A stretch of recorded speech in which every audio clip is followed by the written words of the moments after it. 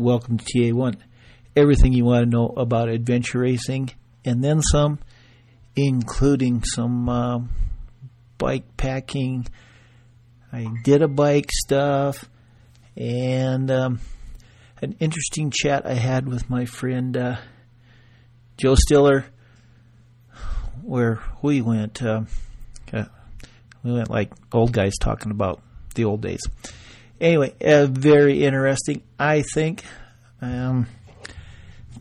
Pretty cool to be able to talk to all these different, fun, unusual, and I say that in the best way, people that I know. I probably try to tell everybody thank you all the time, but thanks everybody for when you come on. And remember, the more you talk, the less I do, and the better people like it. So I'm going to keep this short because we had another long episode, and I'm going to get this up. And it's like 40 degrees at 8 o'clock at night, so time to take little Miss Chili Dog out, get a little hike. We did have some good ones over the weekend, and she just likes being out, and so do I. So that's it. That's enough. Go fast, take chances, and thanks for listening.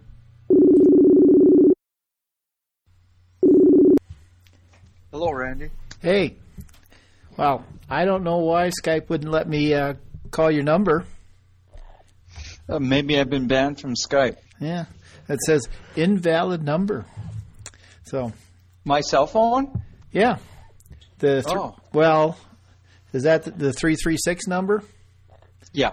Yeah. We got rid of our landline a couple years ago. Yeah. So I don't know what that is. It's I don't know. Well, doesn't matter. You sound good here anyway. You always sound good. Oh, well, you know what I say? I have a face for podcasting. Yeah, and I have that same face. That's why most of the pictures you see are of other people. Yeah, I know. And why people say that, he's never smiling, and when I do smile, they make a big deal out about it. But anybody who rides with me sees me smile all the time. Yeah, I get. I'm not a smiler. Well, my smile is very subtle. Mm-hmm. So when Paulette sees a picture of me actually smiling, she freaks out about it a little bit. Like, you really can. Of course, she says I don't know how to talk either. She says, how can you do it on a podcast? Yeah. And it's like, well, because I don't have to look at anybody. I just listen. Yeah. Oh, enough of the chit-chat. Who are you? I am Joe Stiller from Sioux Falls, South Dakota. And why is that a big deal? It's not a big deal. So some people... I think hold us higher than what we really deserve. So we just like to ride, and we get tired. I've ridden almost every road there is in the state of South Dakota, and over the last few years we've ventured into Alaska, Arizona, and this Christmas the Baja of Mexico. So you're somebody. So let's when did you first get on a bike, and why? Me and Tina have, and sorry to go backwards far, but you can go all the way back to your third birthday. No later than that. Well, that's exactly where it starts. Me and Tina have been together since 8th grade, so that puts us together for just over 40 years. That's amazing. Congratulations. Yeah. Well, I think or condolences to Tina. You know she's not a quitter, right? Yes. So we've been together for a very long time. And when we were kids, I used to have a motorcycle. I taught her how to drive motorcycle. And I was a poor kid, and she was a rich kid. And so I lived out in the country, and I used to bike. And this is kind of funny because, everyone who knows me knows I love to ride the roads less traveled. Well, that's how our relationship started. I lived 14 miles out of the town that we lived in. Mm-hmm. And so I would ride 14 miles on gravel and paved roads, mostly gravel, to her house. And I remember the first time I rode there, it was a headwind, and I worked all summer to save up for this bike. It was a scarlet red Schwinn Traveler. I corn detasseled, I picked rocks, I did everything to buy that bike in my school clothes. And it took me 3 hours once to ride to her house. And when I got there, and this is one of the first times her parents met me, and when I got there, she poured me a glass of lemonade, and we went out and sat in the front porch. If you can imagine an old farm place with the front screened-in porch, and we're sitting on the couch, and it actually had a pass-through window from the dining room. And I bet we weren't sitting there 10 minutes when her mom peeked her head in and caught me holding Tina's hand. Oh, you naughty, naughty boy. She asked me very politely to hit the road. And as soon as she did, I got up very scared and sheepish and headed out for the door. And Tina just busted out in tears. Well, I didn't get to the end of their driveway, and there was Dad with the pickup, and her tears were all dried up, and they were giving me a ride home. Now think about this from a dad standpoint. Wouldn't this be a great opportunity to see where this kid comes from? Mm-hmm. So I think it was more motivated than just not feeling sorry for me and giving me a ride home, but he could not believe that I rode as far as I did to see his daughter, which should have been cause for more concern, don't you think? Well, I was going to say it showed a certain conviction. Yep. So, honestly, I can remember riding 10 mile-ish in Rapid to a girl's house long time ago and thinking it was a big deal. So, yeah, I think it shows a certain amount of commitment. Yeah. Well, I made a commitment to her 2 weeks after we started dating. And when she walked out of the bathroom reading that letter with her girlfriends like girls do, she tore the letter up and threw it in the trash. But you know what? We're still together. So this year was our 31st wedding anniversary. We did not realize that. We thought it was our 30th. And so we relived our 30th wedding anniversary this year. Well, you can be 30 years old for like 20 times. So can you have your 30th anniversary for 20 times? So, but we can, yeah. Yeah.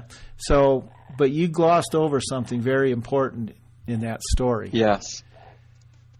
For the uninitiated, what is corn detasseling?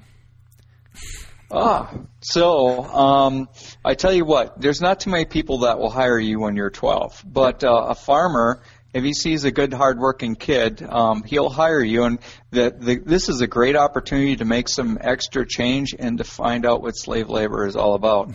The farmers, we'd either meet at their ranch or their farm place, or they would pick us up at a central location, and we would go out no matter what the weather was like, almost from sun up to sundown, and we would walk rows of corn and pull the heads of the tassels off for seed corn.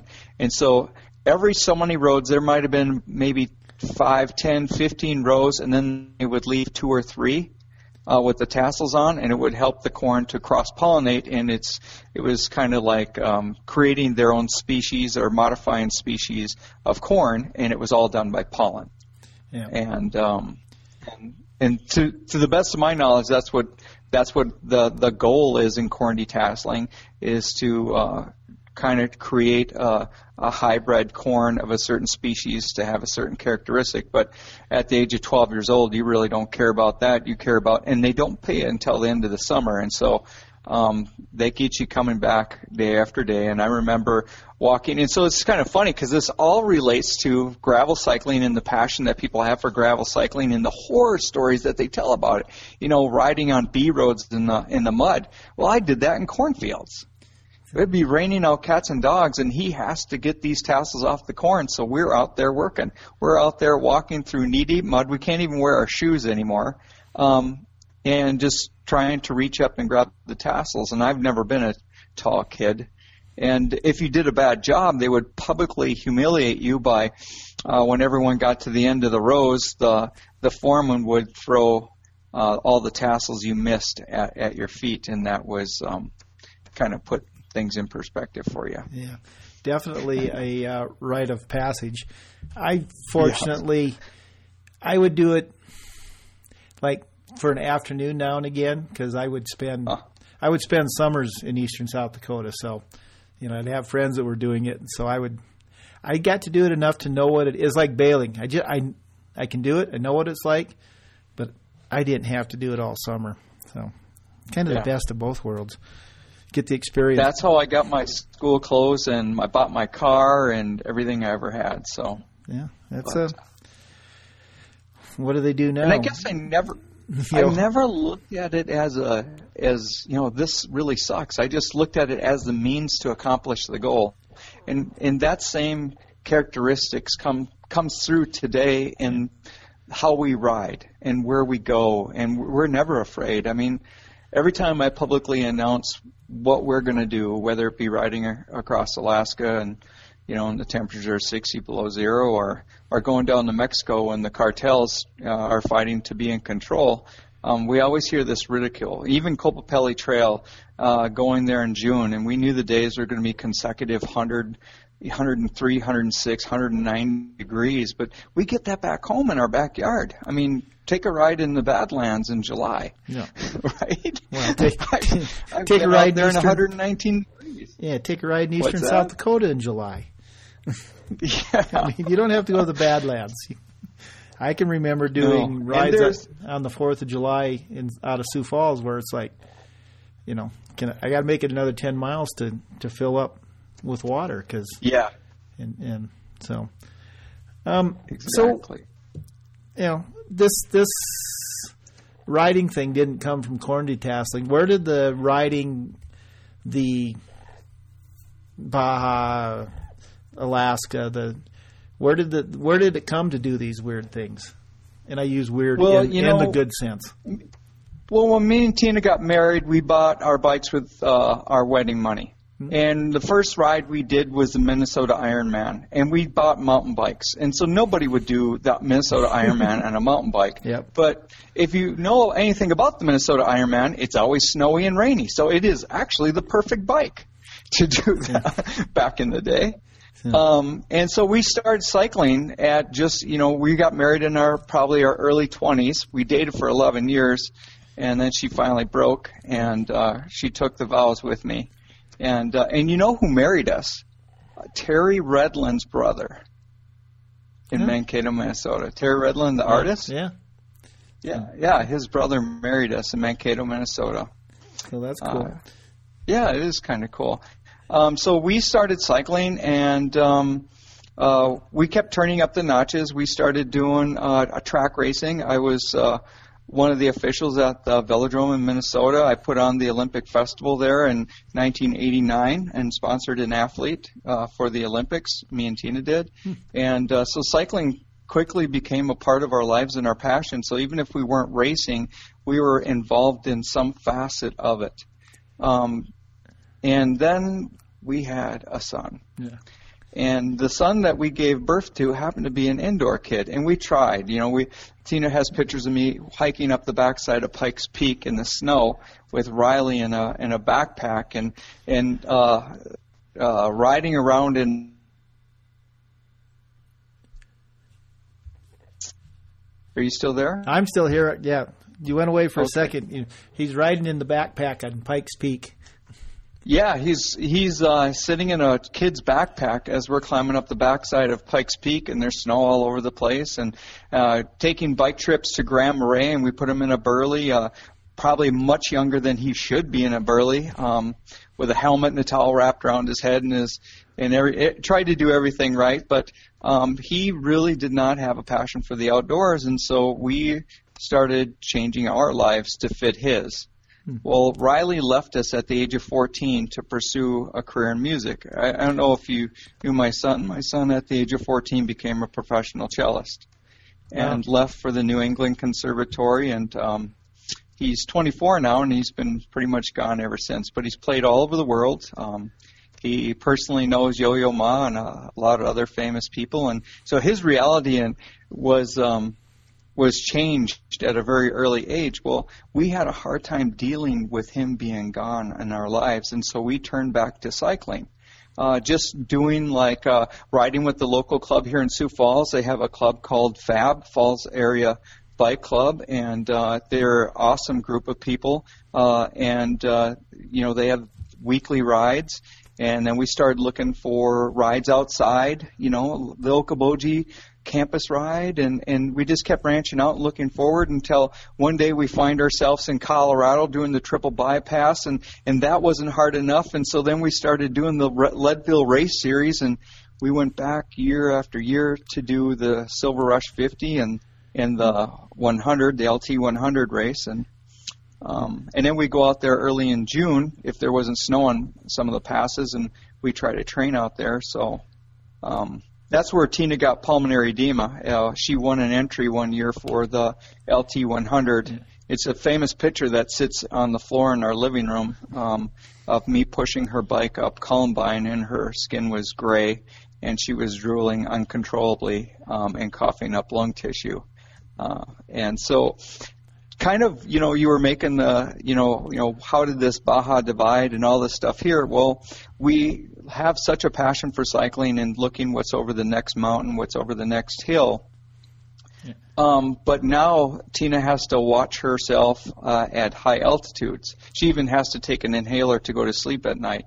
Mm-hmm. And so we try to look for adventures that we can do that altitude isn't. We try to stay below 8,000 feet, and she's been able to manage well at that. 6,000, even in the Black Hills at 5,000 feet on our race, Trans South Dakota, she starts struggling in the 5,000 foot range. Huh. And so that's why the Baja for Christmas, we did Lake Superior in August, right after our race, the Trans South Dakota, and we started the big ride-off this year was in June, and that was on the Copapelli Trail, all self-supported. Our bikes weighed about probably 47 pounds each with all the water and 3 days worth of food that we carried up and down the mountain ranges following the Colorado River. Yeah. So, okay, we got lots to talk about now. So, well, I'm kind of curious. When did you guys move to Sioux Falls? We bought a business. So have you ever heard of Pepperidge Farm Goldfish and Pepperidge Farm Milano Cookies? Yep. And so I have never been to Sioux Falls in my entire life. We just thought we were city slickers, and actually we lived in Blaine area right next to the Velodrome. Yep. But we thought we were big metropolitan people, but I didn't like who I was working for, and we were just looking for a change, and I had this opportunity. I was in sales for a food company up there. And I was looking for a change, and her father was having problems with an employee down here. He had just bought this region. Pepperidge Farm is a franchise, and so it's owned by somebody. And then they have the distribution rights for that product line in a certain region, territory, or whatever. And so her father used to be one of the largest distributors in the whole U.S. probably. I mean, he had all the way from Minnetonka all the way down into Nebraska and far ends of, Iowa, and so it was just a monstrous territory. And I've always had the same work ethics as I have in my riding ethics. Yeah. I think that's where they came from.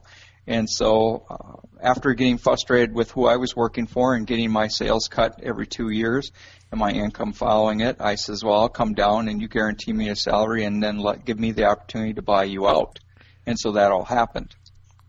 And we went from making $84,000 a year up in Minneapolis to our combined income here in Sioux Falls almost 25 years ago. Our combined income was 36. Yeah. So you gotta want it bad, right? Yeah. So, but we did that for quite a few years, and then we wound up selling out. And I just sold out the last part of my franchise. I was the largest Pepperidge Farm distributor in the whole Central region of the United States.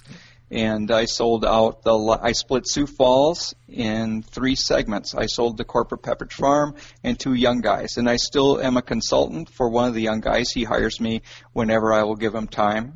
Usually if I'm in Sioux Falls, I might help him out a couple times a week. I make sales calls for him, help deliver product, whatever he needs. So.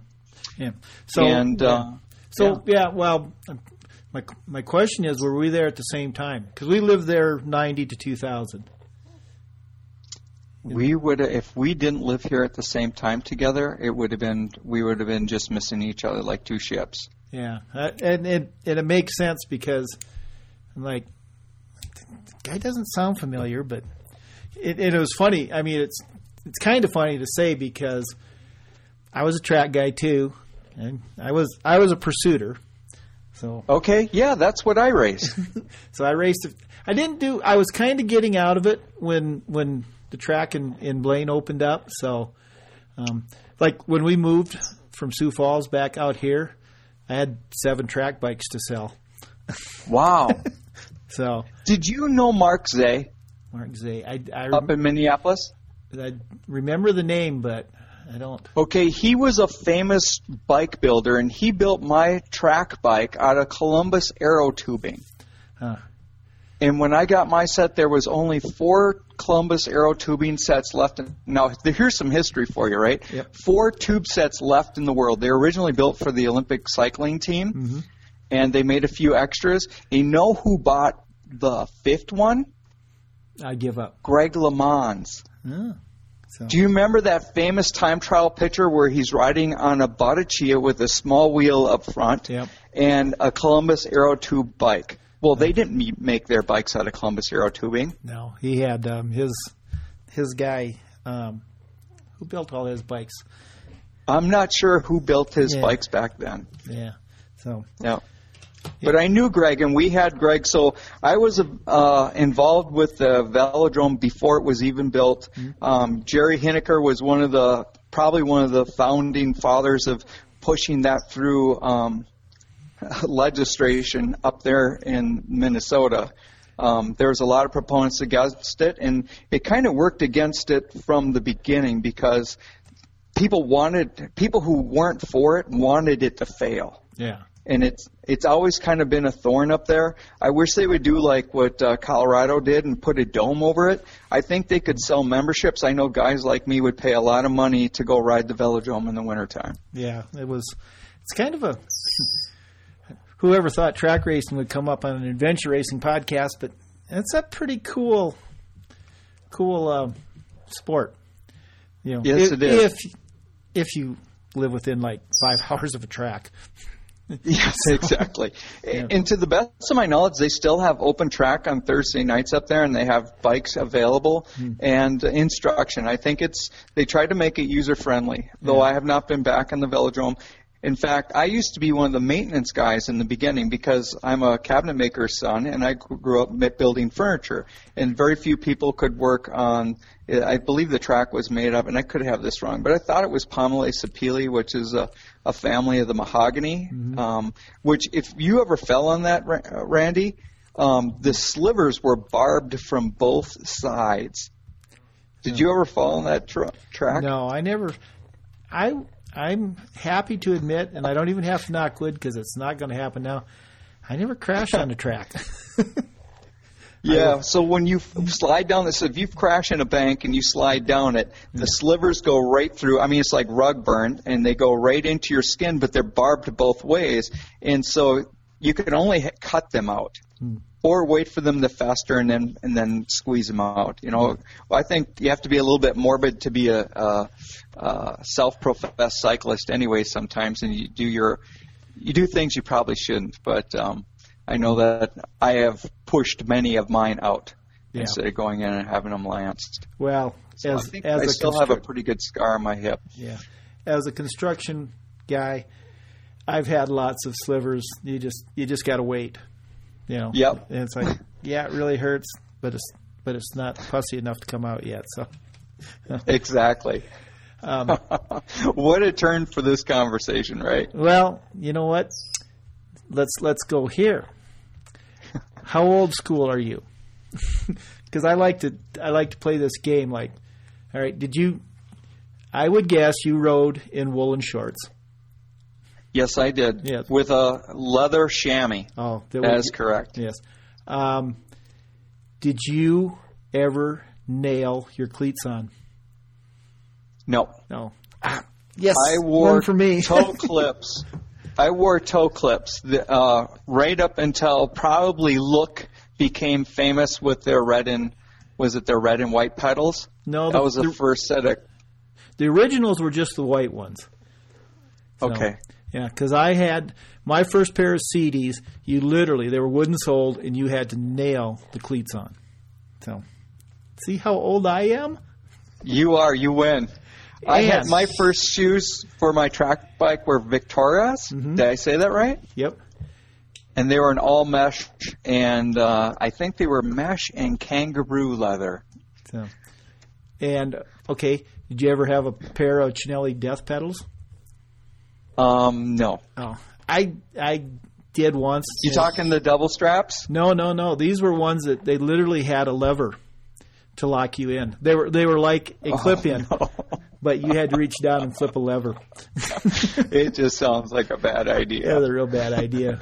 But, it's even because out here in the hills, I was young and stupid, had money, so I had the first pair of Look pedals. I had the first Trek 2000 when that came out. The 2000, that's aluminum. Yep, that was glued frame. Yeah, that also they engineered it wrong, and I snapped three frames on the chainstay, drive side chainstay, because all the stress went to there. So. Do you know that I had the first Trek 8000, which was the mountain bike version of that, with all glued and lugged frame, and the exact same thing happened to me, and they replaced it. Yeah. But the same thing. And that's when they were being made in Wisconsin. Yep. And then I had the first mountain bike in the Black Hills. I had a stump jumper. Where did you buy it from? Black Hills Bicycles when Jan and Julie had it. And I took it home on a Saturday morning, and it was blizzarding, and, of course, went for a ride and showed up down there, and they were just aghast at what I had done to my brand-new bike. I was like... Rode it in the snow? Yeah, it's like, isn't this what they're supposed to be for? Yeah. So, I love talking to old people. So you know that this Baja trip that we were on, I rode with Jeffrey Bradner, who is an Iditarod guy. And so it's me and Jeffrey had kind of crossed paths in a lot of different, Leadville, we've done a lot of the same races, and we've seen each other, and it turned out we both showed up at Baja. But the neat thing is about Jeffrey is people who know me know that I've done the Iditarod a couple of times. But Jeffrey is one of the first guys to do it on a mountain bike. And he did it the one year where they were pushing in waist-deep snow on regular mountain bikes. And they had mandatory they had a mandatory sleepover back in the early days of the Iditarod Invitational. And I think they called it Idisport back then. Yeah. So. And that was in the days, correct me if I'm wrong on this, but there was no gear list, but you had to sleep outside at one time with what you took with you. Yes, so you could go light. They had a mandatory. So when you got to Flathorn Lake, you had a mandatory layover there. Everybody did. Mm-hmm. And so yes, and to this day, Randy, and that's why they call it the Iditarod Invitational. They do not have a mandatory gear list. They figure that's why they call it. You have to be invited to go to it for one thing, and have had to have proven yourself worthy to go, because they don't want anybody dying. But they figure by the time you get to that level of winter ultra endurance, that you know what you need, and you know what it's going to take, and you just get it done. Yeah, well, I think honestly that's the way it should be with all racing. But sometimes you get the people that are like, oh no, this Mylar bivy bag is fine for sleeping out in 0 degrees weather. No, a it's not. lot of the winter ultras in the lower 48s have, and I think they're starting to crack down on this. And you know what? I'm guilty. I'm guilty on this list of trying to get past something on the gear list with not knowing how it works and if it will work. And I've seen a lot of people do exactly what you said. They have a negative 40 sleeping bag, and they go out and buy this cheap SOL, and they're great, don't get me wrong, but the cheap SOL, and they're a summertime emergency bivvy, and if they ever would unwrap that thing and put their negative 40 bag in it, they'd find out that their negative 40 bag is really only a 0 rated bag because it can't loft out. And they have to work hard to stuff their bag inside this little tiny plastic bag. Yeah. Well, I know that Tuscobia now will not allow those, and I heard that this year. And I would suspect Arrowhead, because they're usually subjected to temperatures in the 40s. Negative 40 is not uncommon there. I've seen it myself, but I think they're going to turn the screws a little bit more on the racers. It's funny, every year I see somebody show up with a brand new cook stove in a box, and and they're like, well, I'm not going to need it, so why should I learn how to use it? Well, because you might need it. Yep. Or here's the thing, and this is the thing that I think that a lot of people miss the point in these kind of events, is when you sign up or toe the line to go to a winter ultra race or any kind of an endurance race, you should always in the back of your mind know that that you're capable of finishing it. Not just that if I can't do this, I can pull the plug. You should never step up to the start line, and I'm saying this deliberately, unless you know that you can finish it. And I know things happen, but you don't ever want to become, especially in a winter ultra, you don't ever want to become a liability for somebody else in the race. Because if another racer has to help save you and they're only carrying enough supplies for themselves, you not only endangered yourself for being poorly prepared, but you've also endangered the person who is willing to assist you in any way. And that's the thing that always scares me in the Iditarod, because every year, and us veterans, all the veterans can tell you this, is somebody always seems to get slipped through the cracks, and we wind up taking care of them, and they go, oh, they feel good because they made it to McGrath or wherever the final checkpoint is for them, but they wouldn't have got there if we wouldn't have been giving up our supplies to get them to that point. Yeah. And sometimes, like last year, that becomes quite dangerous because, if you followed the race last year, I mean, we had temperatures down to 60 below and guys were going through the river. And was it 70% of the racers were out by mile 150?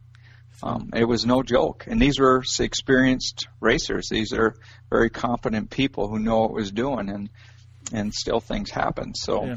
Well, it's Alaska in winter, people. It is, and last year was not. No. See, this is what people go. Oh, it was such a horrible winter there last year. No, the last 4 winters were extremely mild. Last winter was just a normal winter. Yeah. So people don't if get you it. Don't follow it. Yeah. So, excluding Alaska, because that's kind of a horse. That's kind of its own thing. But something like Arrowhead or something, who, I don't want to say cheats, but who pushes the boundaries more? The fast guys that want to win or the new people? I would say the fast guys that are new. Okay.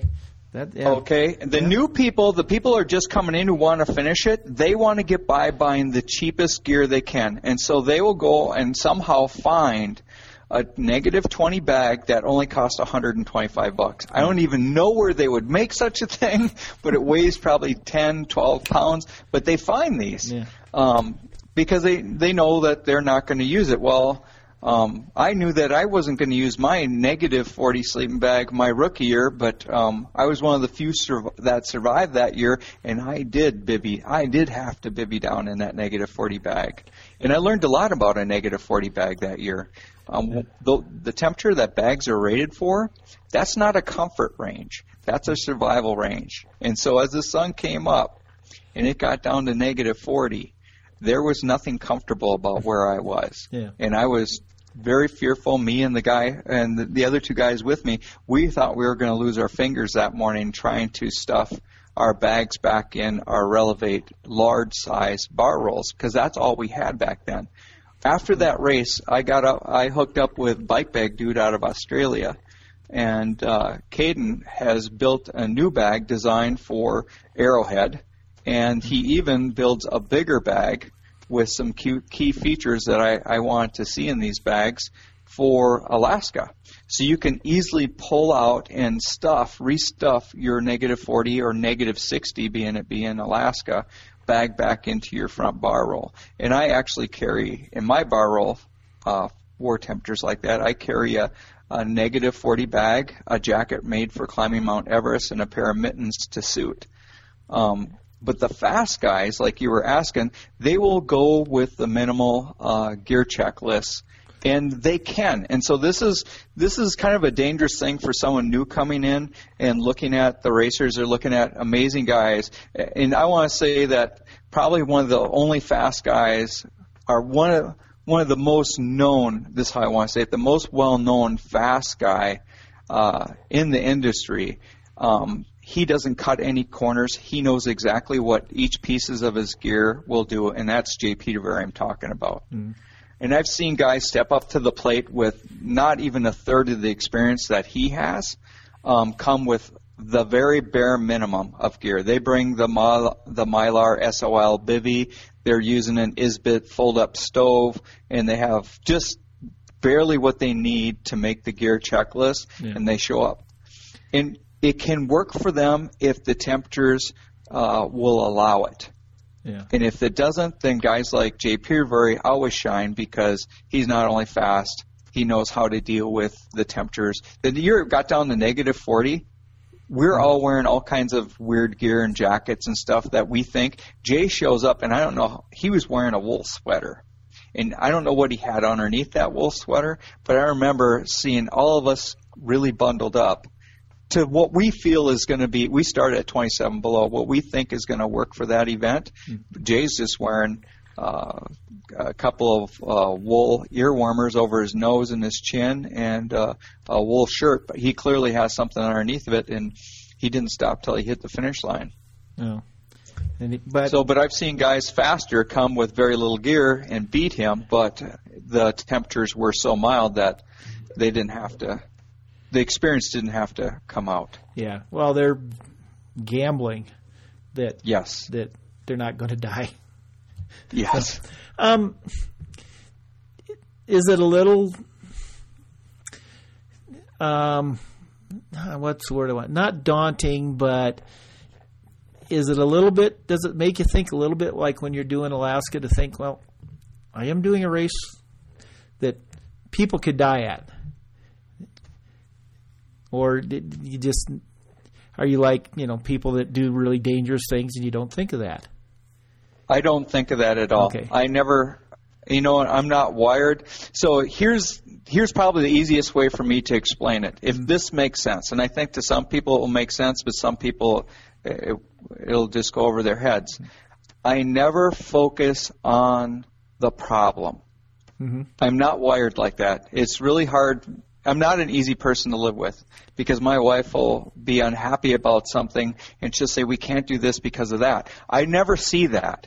I only see the solution. Yeah. And to make it probably a little bit more clear, it takes the same amount of effort to focus on the solution as it does the problem. But the problem will never solve anything. Does that make sense? Yeah. You look at it. Yeah. You could just say you're positive. I mean, that's kind of... Yeah, okay. Yeah. But I never even see the negative. I don't even see it. Anything that happens, let's say I'm riding tubeless and it's 30 below zero and my tube pops and I have sealant all over. I don't stand back and go, oh, man, look at this. I just immediately grab my tube, crack open the side, pull my wheel off, drop the tube in, and, and put it back together and get back riding as soon as I can. It's just like a well-rehearsed motion, like breathing is. I don't even think about that. I get that. I mean, I think, why when it hits the fan, I think you take 15 seconds and scream and yell and do whatever you do, and then it's like, okay, now what? Nothing was achieved. Yeah. But not to say that a few choice words once in a while doesn't feel good. Yeah. Oh, yeah. This year has been my year for tire problems. I've slit so many sidewalls out on rims. I can't even believe it. And so this year when we went to go do the Baja Divide for Christmas, I had pulled out every piece of gear. I bought an ATV boot for like four-wheelers and the tools to plug because I've heard about all the cactus. And I also had the bicycling style that are used for plugging small thorns and stuff. Mm-hmm. But I bought everything that I thought that – and I have taped tires back on with Gorilla Tape. I mean, I've done so many different things, and so I tried to be ready for anything that happened to me. And me and Tina on the Baja Divide, this was the first bike ride the entire year we had. No flat tires, nothing that even came close to it. Well, preparation meets planning equals success. Isn't that the saying? A little bit of luck too, I think. A lot of luck there, I think. So, so what's the Baja Divide? And I'm gonna butcher her name. It's Nicholas, I believe, and Leah. Is it L-A-E? Lael. She's from Alaska, and she's an amazing athlete. She's out, I think, breaking another record right now. I was watching her on Facebook. She's working on some, I don't know. I don't even want to go there because I can't be accurate about it. But her and Nick put this route together on the Baja Divide, and it became official in 2016.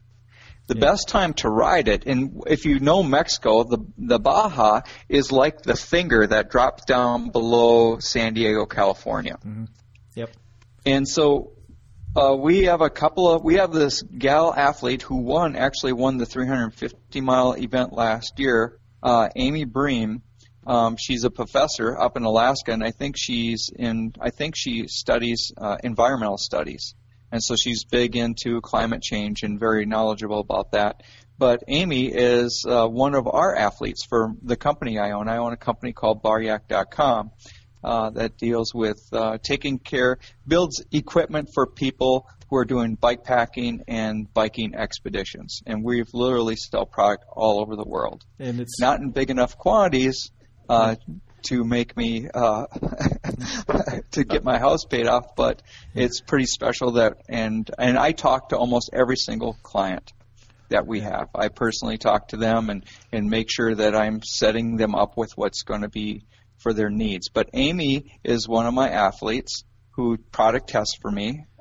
If I can't be there, I like to have people I can trust to go out and test the product before we put it on the market. And Amy is one of those gals, and she won the 350-mile event and saved her husband last year in the Iditarod. Cody fell through the river coming up the Iron Horse route. And a few people went through the river there. It was very dicey last year.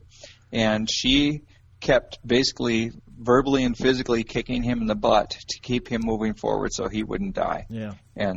And Cody will tell you that himself, that he's alive today because of his wife. And he's one of the people that got emergency evac from Rhone last year. So anyway, they did this trip last year for Christmas. And they're a couple of trusted people, and they shared their pictures on Facebook and stuff like that. And I told Tina, I says, we got to go do that. That's great. And it would be the perfect time of year because my wife works for the school system and gets those same holidays off. And so immediately I just started planning and getting maps and seeing. We weren't going to ride the exact route that they did. We're gonna look into it and see what it took, how much water. And so we actually each were carrying 6.5 liters of water per day. And we would use that, and that's nothing. Oh, yeah. Because we just did the Baja Divide loop. We did the South Cape loop, which is anywhere from 255 to 355 miles, depending on how you ride it. And we tried to stay as true to the course that Leah put together. We had days that we would use every bit of that water. And the actual route is, I believe, 1,700 miles, and it starts from San Diego. Right from the airport is where the official route starts. And Pete Behringer? Just went after her record, and I think he finished a day or two ago, and he might have done it. So Leah has the record, and it's her route, of course, 11 days. Wow. Yeah, it's a big time wow. Yeah. Because me and Tina did 305 miles in 7 days of riding.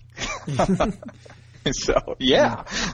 And there is a whole lot of nothing out there. I mean, there's a lot of deserts, a lot of climbing. The hurricane came through 2 months ago and washed out. We ran that route counterclockwise. Everybody else does it clockwise. And every time we bumped into riders from anywhere in the world, which usually we bump into at least someone once a day, they would remind us that we're doing it backwards. And I always think that's a state of mind. But but remember, the rest of the world does their dates backwards too. So it's just a U.S. thing. It's funny. I realized that when I was in Mexico, because everywhere else in the world it's month day, and we're day month. But my birthday is 2/2. I'm good wherever. Small victories. So, so it's basically it's the whole length of the peninsula, and there's. Until I was down there this fall, I mean, I knew, it's Baja, whatever, and it was pretty rugged, way more than I thought. I mean, what was your expectations? Was it harder, easier, what you expected? Well, when we went out to do the Copapelli in June, it was our shakedown ride for this event. And so we knew that because the Colorado River is really silty, I knew that I could filter it if I pre-filtered it first if I had to. But we basically went into the Copapelli Trail blind. I had the route, but I like to solve problems. And so I'll sometimes deliberately just walk into something just so I'll have a few facts in the route and I'll just figure it out as we go. Yeah. And we had... And we made it. I mean, we had lots of problems, lots of walking. And so a lot of the similar things that we experienced there were really good segues into what we were going to see on the Baja Divide. The thing that made it different is you are really, really remote. And if you do bump into somebody and you don't speak Spanish, there's going to be another barrier. Yeah. And the sand. So if I have to compare the Baja Divide to anything that I've ever done, I would compare it to the Iditarod, with the difference being the temperature and the amount of clothing. But my bike was probably almost as heavy because of how much water and food we were carrying. Yeah. We would push sometimes for 4 miles. Yeah. It's probably a dumb question, but Is it as hard being with the heat? I mean, it's kind of it's different, right? But So, a lot of people and you deal a lot with adventure athletes. I mean, that's your deal. And you've heard everybody's story about high temperatures and how they deal with it. Mm-hmm. And this year, our race, we put on a race Trans South Dakota, and we had like 3 or 4 days in a row that were 105, 108, and it was really taking its toll on our athletes. Yeah. So with that said, I ride in South Dakota in those temperatures, and we just take precautions. So one of my big precautions is I wear a buff. Year-round, I wear a buff, and I wear a Craft Cool Mesh base layer. And in the summertime, in the anywhere from 68 degrees on up, that is my cycling jersey. It's all I wear. I have like 4 or 5 of these things. Yeah. And everybody who's ever ridden with me runs out and buys one because control your core temperature so nicely, whether it be cold or warm. And so what I'll do is I'll soak the jersey, I'll get it wet, and if you look at, we just put out a slideshow yesterday or the day before of the Baja Divide. It's kind of a video slideshow. We posted on YouTube and we shared it on Facebook. But you'll see when we're coming into an oasis, we're, scooping up water and we're soaking down our buffs and our hats. Yeah. And if you've ever been in 100-degree temperatures, and we didn't experience that on the Baja, but we did experience it on the Kokopelli and in South Dakota, if you put a wet cycling cap on and a wet buff on your neck, it's a totally different world. Yeah. You probably, it feels like your body core dropped down to in the 70s instead of feeling like your brain's ready to cook inside its pot. Yeah. Have you ever done that before and had this similar experience, Randy? Oh yeah, I'm much better in heat, I don't know if there is physiological things or if it's just psychological, but I love the heat, and you just stay wet. I was always a great believer in ice, fill a cap. I love ice in my Camelback. But in Mexico, because you were just there, don't take no ice and only bottles of water unless you filter it yourself. Yeah. No, I remember, filling up a Camelback, with ice. You don't need water because it's going to melt soon enough. But we fill with ice first in the U.S. and then we top it off with water if there's any room left over. Exactly that. Yeah. So. Let's talk about the Trans-South Dakota for a while. Otherwise, we'll get back to the old days again. I know. The old coots reminiscing. So Trans-South Dakota, it's a race that goes across South Dakota. Pretty smart. Yeah. But it's a little different than others because you sort of have support, kind of, a little bit.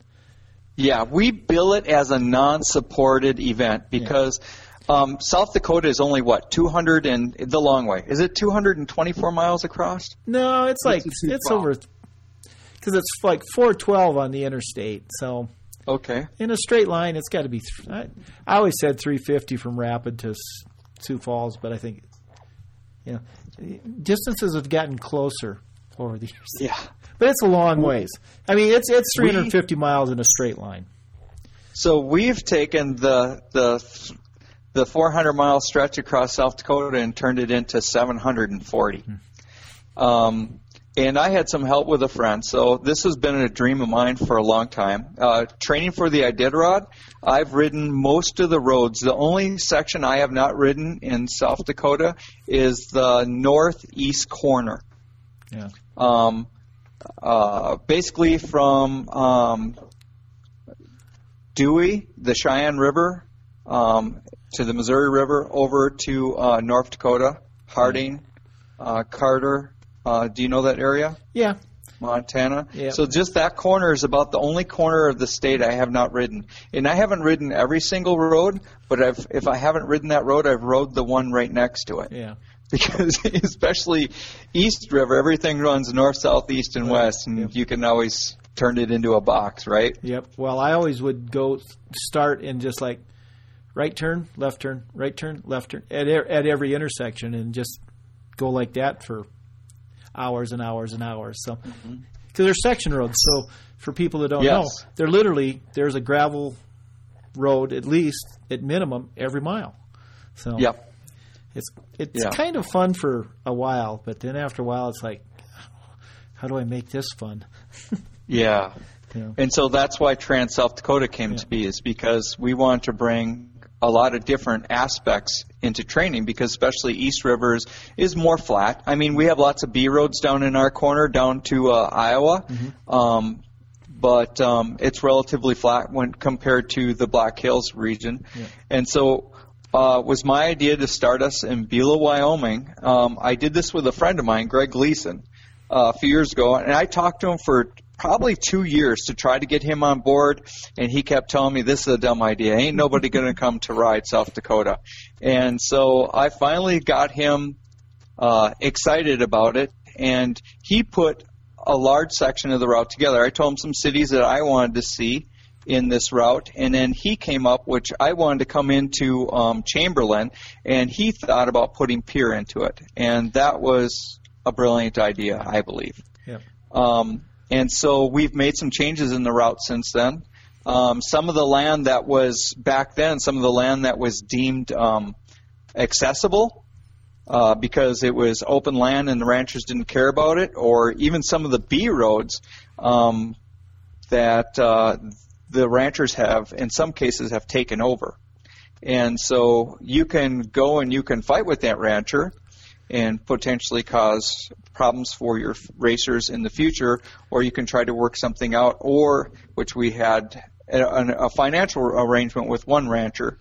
He's since then changed their mind, so we'll be making another change this year to the route. But, some of these guys, West River, they've had cattle stole from them, and they don't really know us. And Sioux Falls, we're a little different breed than West River. We're more city-type people, and they're more the kind of people that help their neighbor at the drop of a hat, because they never know when they're going to need the help themselves. And they're just great, genuine people, and it takes a bit to earn their trust. But when you do, it's an amazing experience. And we've had that opportunity putting Trans-South Dakota together. We start in Beulah, Wyoming, and Jason Thurman, who is a race director for the Black Hills Expedition, he helped us navigate the first 30-some miles of our race. And so we basically follow some gravel roads, some private area, and we come into some state land, and we come into Tinton, the old Tinton mine and the old ghost town there. And right after that, they pass through Potato Creek, where the largest chunk of gold was ever found in the state of South Dakota by the alias Potato Creek Johnny, right? Yep. That's the guy. And so we actually go by the remnants of his old shack, which has got a big old huge white pine standing right next to it. But right after the racers go past that, they wind up being diverted onto single track until they drop down onto Iron Creek Reservoir, which is about 20-some miles in the race. And it's pretty welcome. There's a spigot there. There's a little fish shack there, a little campground that serves burgers and chips and cold Cokes and ice cream and all the things you want to have. And then they're back out on the route again. And then they have an extensive amount of single track after that until they drop into Spearfish Canyon. Spearfish Canyon, and it's interesting because, I think people think, well, it's a gravel race across the state, which it is, but it's kind of a mountain bike race the first day. Yeah. Kind of a technical mountain bike race. Yeah. The Cutthroat is probably one of the best bikes for this event, and the Cutthroat with Lau fork would be the perfect bike. Yeah. Just because in the beginning there's lots of rocky single track, and I know you know the trails I'm talking about. You've seen them. You've been out there with us. I really appreciate you being out there doing drone footage and taking breathtaking pictures of my racers. And, there's so much anxiety at the start line, and I don't know anybody who can capture that better than you, Randy. Well, thank you. It's fun. It would, when we've talked about it, it would really be cool to, spend a week or 10 days, whatever it takes people to do the whole thing, but it's just that's like a week or 10 days. It's hard to do, so. Yeah. But, if you ever want a 4x4 or anything to follow our racers for a day or whatever you want, a boat, you let me know and I will make it happen. Yeah. Well, we're going to, we'll get a day in, and then, maybe this next year get 2 days. We'll have to, let's see. So, okay, good question. What's the dates for this year's race? This year we're starting July 21st. We have 3 events. We have the 60-mile event. We're calling it the Prospectors Race, kind of named after the theme of Potato Gulch Johnny. And we have a very Potato Gulch Johnny theme to the first part of our race. So I think it was Perry Jewett who kind of excited my passion for that, and Jason Thurman both got me all excited about that. I started doing research and reading his history and all the folklore that goes with this historical moments in South Dakota. And this is this was my wife's idea. The first time we rode the new route was Easter of 2017. Mm-hmm. And if you remember what you guys had, 8 inches of snow like 6 days before Easter.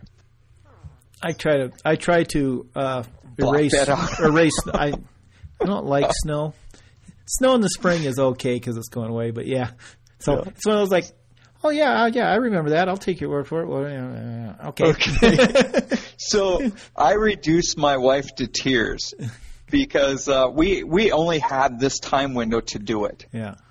And and we wanted to get a full understanding of this course and how it fits all together. So for Easter, we rode from Beulah, Wyoming on the Trans-South Dakota first 200 miles of the course, which brings us to Wall. Yeah. And so we left one car in Wall, and we drove the van to Beulah and left it in the campground. And so we only had 2 directions we could go. And if you ever ride with Joe Stiller, there's only one direction you can go. So if you break an arm or a leg, there's still only one direction we can go.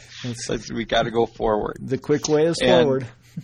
Yeah, and so we were on the backside just leaving Iron Creek Reservoir, and all the trails in the shadowed area still had deep snow, but the temperatures were warm. And so once you stepped through the snow, you had a river that you were walking through, capped with snow. And we just pushed for hours and hours because it was so crusty you couldn't ride through it, and it's all climbing. And so she just broke down in tears. She goes, "Can't we camp here?" I says, "No, we can't. We got to keep going." We made it to Blackstone Lodge, just as you're coming into Hill City. And so that's at mile 57. And so that's where we stayed the night. And then from there we left. We refilled up at, Lynn's Dakota Mart there in Lead, and hit the Mickelson Trail. And then we never looked back after that because that was just the tough spot. We had snow in the pockets that the sun wasn't getting to, but after we got through that, it was all great. So we did the exact same thing this year for Thanksgiving.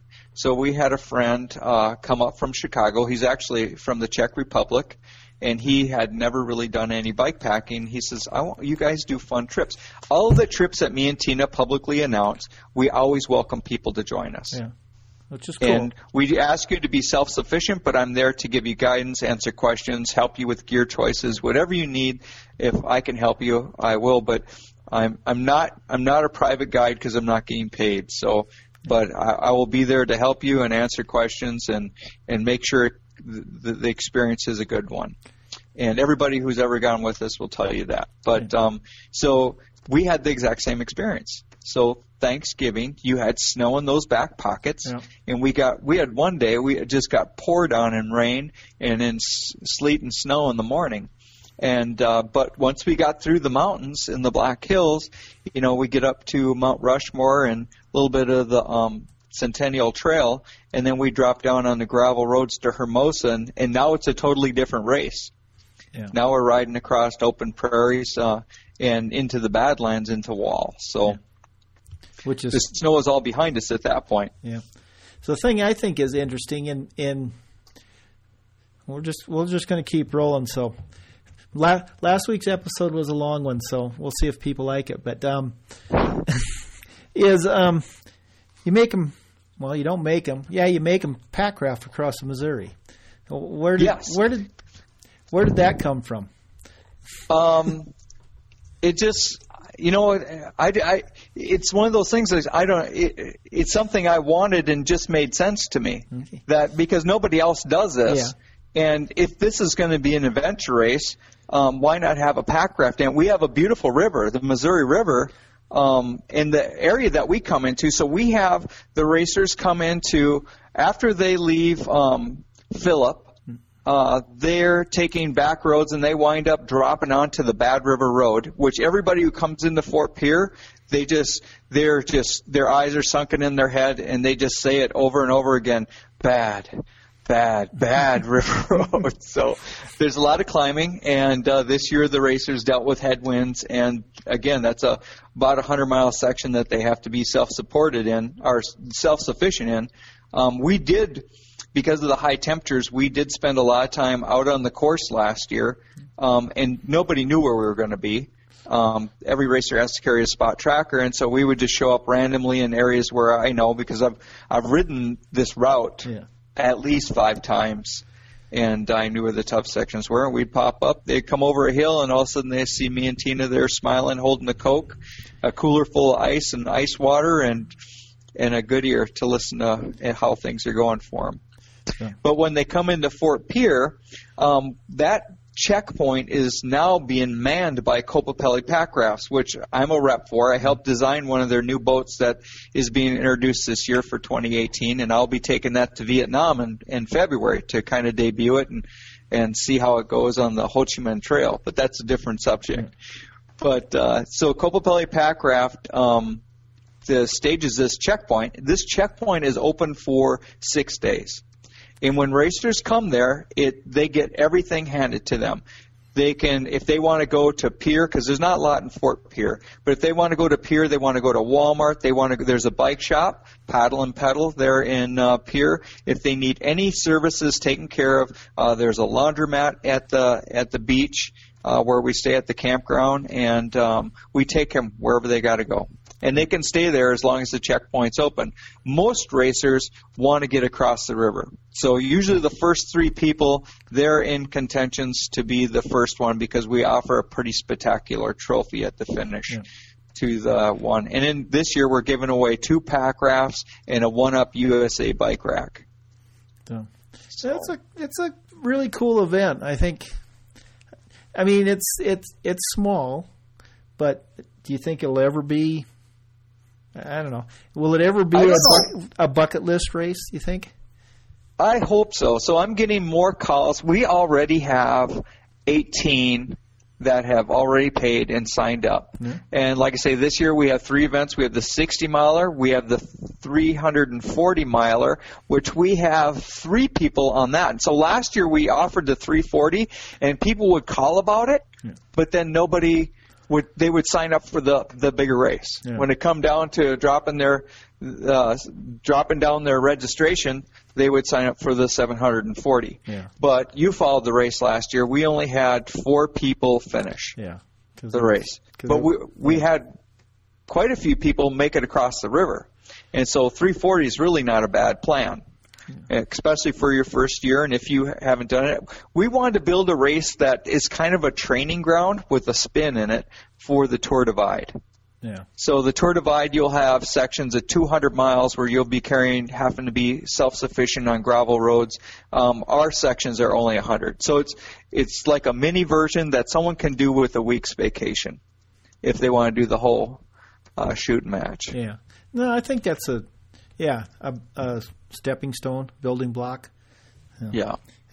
You might do this. You might say, "I ain't no way I'm going to do 2,700 miles on the Tour Divide event," or you might say, "Hey, this went really well." David did really well in this. David Kreike from Sheldon, Iowa, he won it this year. Mm-hmm. It was really touch and go between him and Dan Coogan out of Colorado, and we never knew for sure who was going to, the favors changed so much in the dynamics of this race. Dan Coogan was ahead by a day in wall, but he destroyed himself getting there, and so he was smart. He took a day off to recover, and then 3 guys caught him. And so now those 3 guys who caught him were all excited, and they're thinking, hey, I got a chance to win this. And so when you came to an event and you trained to finish, and now you're going to push yourself into that nosebleed section, that was what kind of caught some people. And they were all very honest, and that's the only reason I'm saying this is they're all very honest and say, I lost control of my race. Yeah. I lost sight of what my plan was, and that's a good life lesson, actually. Yeah. But it's hard not to do when you're like, well, there's nobody in front of me. Yeah, I just caught this guy. Yeah. He's the fastest guy, and so, and I've been there. I've put myself in that situation. So, it's a pretty neat race. It's kind of funny. We ended North Sioux City, which it's a tough part of Sioux City. It's got a lot of casinos and stuff like that. So I think it's kind of a fun setting to finish because they see so much diversity in the whole route. And once they get to Phillip, or Wessington Springs, so it's really hard. The race is hard until you get to Wessington Springs, and then you got 20 miles, 40 miles to Letcher, and then you got another 20 miles to Mitchell, and then from that point, there's like towns every 20 miles, 15 to 20 miles. And so you got lots of resupply places. And we allow people to ship their gear out, so if you decide, hey, I don't need to carry this anymore, you can put it in the mail and mail it back to yourself. And you can mail stuff to yourself. We had some racers the first year mail themselves food supplies to certain towns. The husband and wife couple from Colorado, Patsy and Kenny Smith. Yeah. So she's my only woman finisher. She finished. She's 61 years old. They started the race. You met them. Yep. They started the race day was their 39th wedding anniversary? Yeah, I remember that, and I also remember they're trying to figure out how to work the GPS. Yes, on the day of the race. They're at the start line. Hey, Joe, can you help me figure this out? This darn GPS won't be turned on. I'm going, oh, this is not going to be good. Because you have to have a GPS for this race. And they were that first, they didn't get to Hill City till like the second day. Yeah. I mean, they went... We're telling people that too, Randy, is that, don't feel bad. Make it to Hill City. If you want to push a hard day, make it to Hill City. I mean, this is a long race. Don't destroy yourself on the first day. If you make it to Hill City, be good with that. Yeah. If you want to ride all night, then push to if you want to ride all night, then push to Hill City. Otherwise, stay in lead. Yeah. Or what we did for Thanksgiving this year is all we did is we rode the Spearfish Canyon Lodge and had dinner at 6 o'clock that night. We were so thankful that they were still serving. And then we wound up, because during the wintertime, their rates are really, really affordable. It's a beautiful place. Yeah. We stayed at the lodge there that night. So, yep. It's supposed to be fun. Yes. I think that's, some people's fun is a little harder, different, stranger than others, but make it fun. I think that's kind of an evolution, because I remember my ideas of what fun was and what my ideas of fun are now, are totally different than they were just 3 years ago. So, I believe that. That's it. I used to think it was fun to go bike racing. Yeah. And I'm like, it's not there yet. I keep thinking maybe eventually there'll be something that'll I might want to do this one and not just shoot it. But shooting is so much fun for me right now, so I'm cool with it. And the memories that you're preserving for people, I think one of my wake-up calls was the first year I did the Iditarod.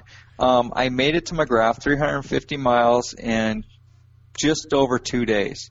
Yeah. And remember, I'm going through a mountainous terrain, really, really rugged conditions.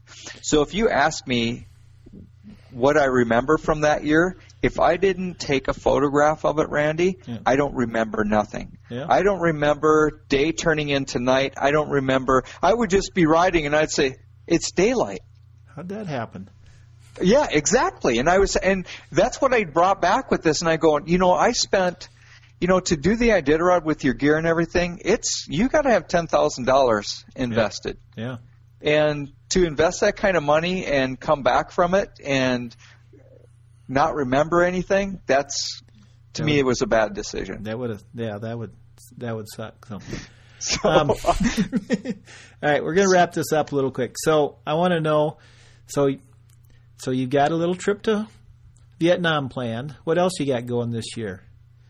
Well, we got Arrowhead coming up in 3 weeks, which I really feel bad for because I have not spent 1 day training for Arrowhead yet this year. So we'll see how that's going to turn out for me. I'm doing it unsupported. This could really be a bad deal, but right now I'm just focusing. There's a lot of logistics and things I have to try to figure out to get ready for Vietnam. because Chinese New Year is coming up. Yeah. And for people who don't understand what that means, this is the largest Asian migration in the world. And pretty much everything shuts down for like a month. And so I need to be there and on the ground. And the reason the timeline is so tight is because I'm trying to miss the typhoon season. Yeah. So in the rainy season. And so I'm trying to get in and out of there within a 3 or 4 week time frame. And and that's what I'm worried about. I'm not worried about all the bombs that are still left coming up from the ground and some of the things that we're going to try to achieve. So, So anything else for the rest of the year, or just? Well, we're going back to Mexico for Christmas. Okay. We want to take a film crew out and do the Copapelli Trail. And actually, there's been some this is inside scoop. Copapelli would like to put together a race on the Copapelli Trail, an adventure race, kind of like a small version of Trans-South Dakota, with pack rafting involved. Cool. And so me and Kelly last year sat down and we put a pencil to it, and we know where the water sections are and stuff like that, but we never send anybody out to do anything unless we have physically done it and made lots of trail notes. Yeah. And so I would like to try to eke out and do the Copapelli Trail. The window is really tight because by the time early June, like when we left last year, the temperatures are in the hundreds. Yeah. And so this year, if we do the same thing, we won't only be doing that, but we'll be carrying 8 pounds worth of boat and gear, extra gear, besides what we had last year. So we'd like to go around Lake Superior again. And I don't know, just we have some things, but I don't like to announce anything until I have all the bugs figured out. So usually if I make an announcement that we're going to go do something, because people always say, you can't do that because of this, I've already got those things figured out. And so I still have some things to work out before I make any more public announcements. All right. So, but if people want to follow along, anytime we do a public ride or an event that we're inviting people to, if they go to Bar Yak's Facebook page, we have a calendar of events on there, and I think we have 2 or 3 rides already slated that are open for people to come join us with.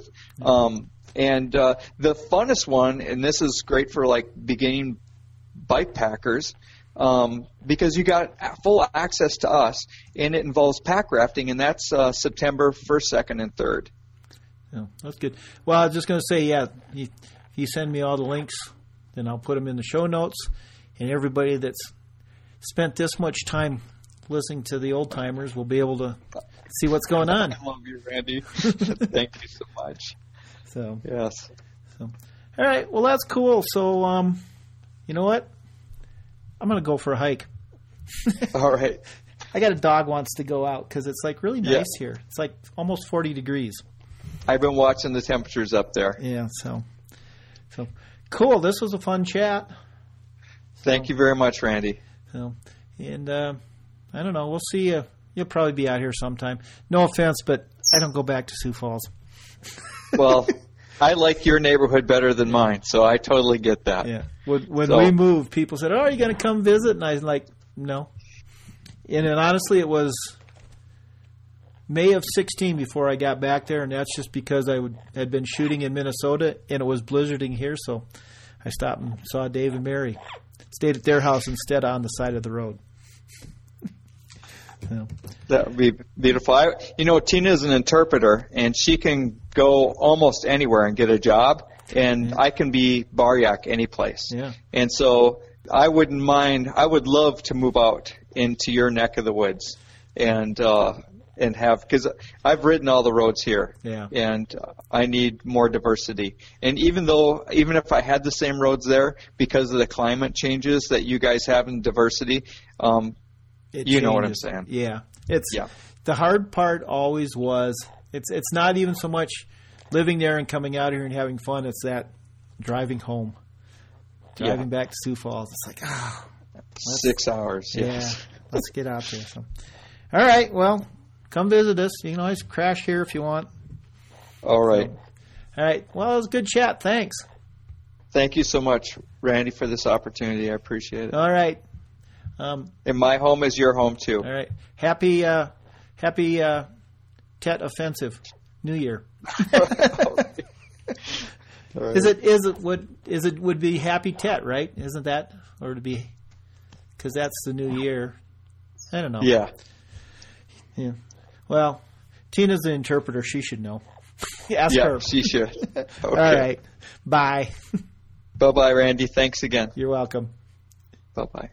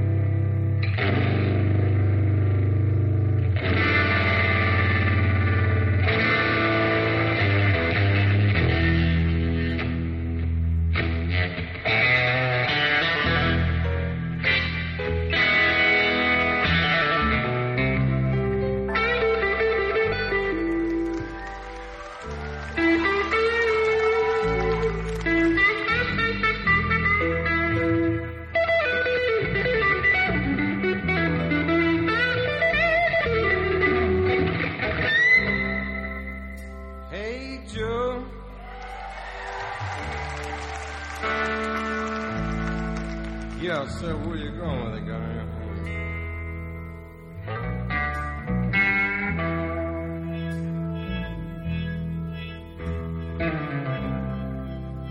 Hey, Joe.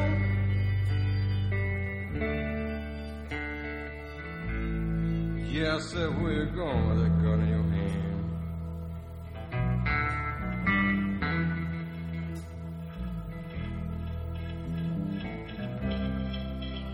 Gonna kill my old lady. You know I done caught her messing with another man.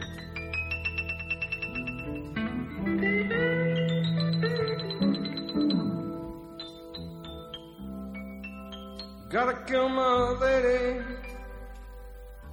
I done caught her messing around with another man.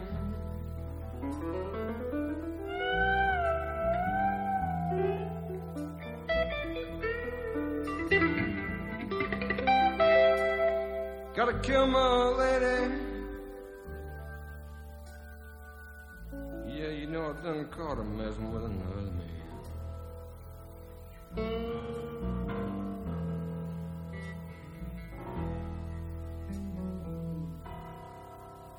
Hey, Joe.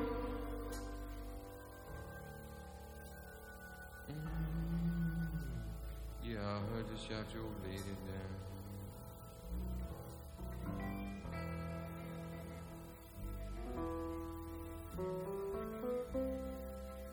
Hey, Joe.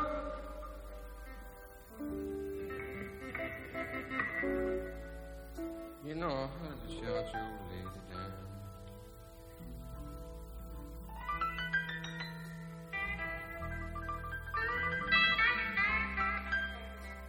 Yeah, I shot her.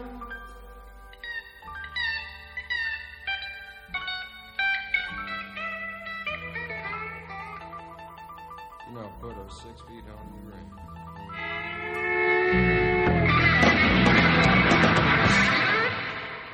Yeah, I shot her.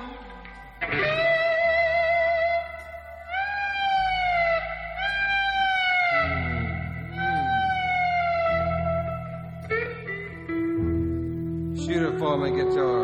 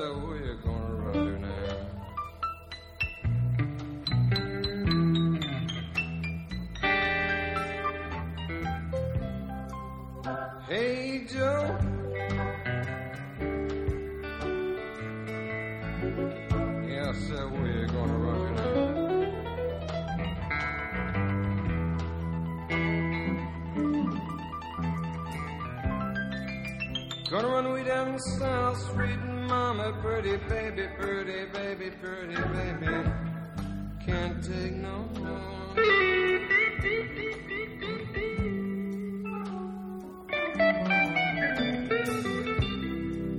Gonna run way downtown. You might even hide in Arkansas way.